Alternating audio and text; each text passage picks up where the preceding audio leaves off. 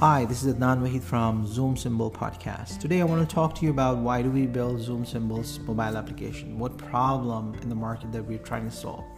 You see, there is no single application, financial market mobile application out there which provides a complete worldwide information.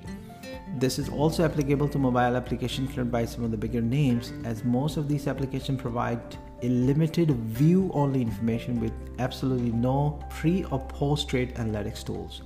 For example, you don't have access to tools like looking at seasonality of an instrument, comparing the volatility correlation between one instrument to another one on your mobile application. Also, there is no single enterprise mobile application that exists in the market which covers global data, i.e. access to 158 exchanges, 20 million economic indicators, 29,000 FX pairs, and billions of prices information, along with institutional level analytics for the users.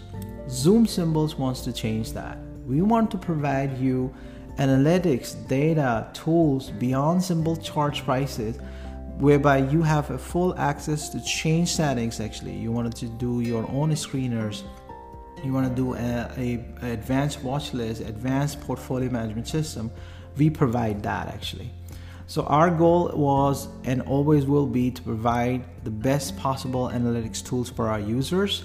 So go ahead and check out the mobile application that we built by going to our website called www.zoomsymbols.com, i.e.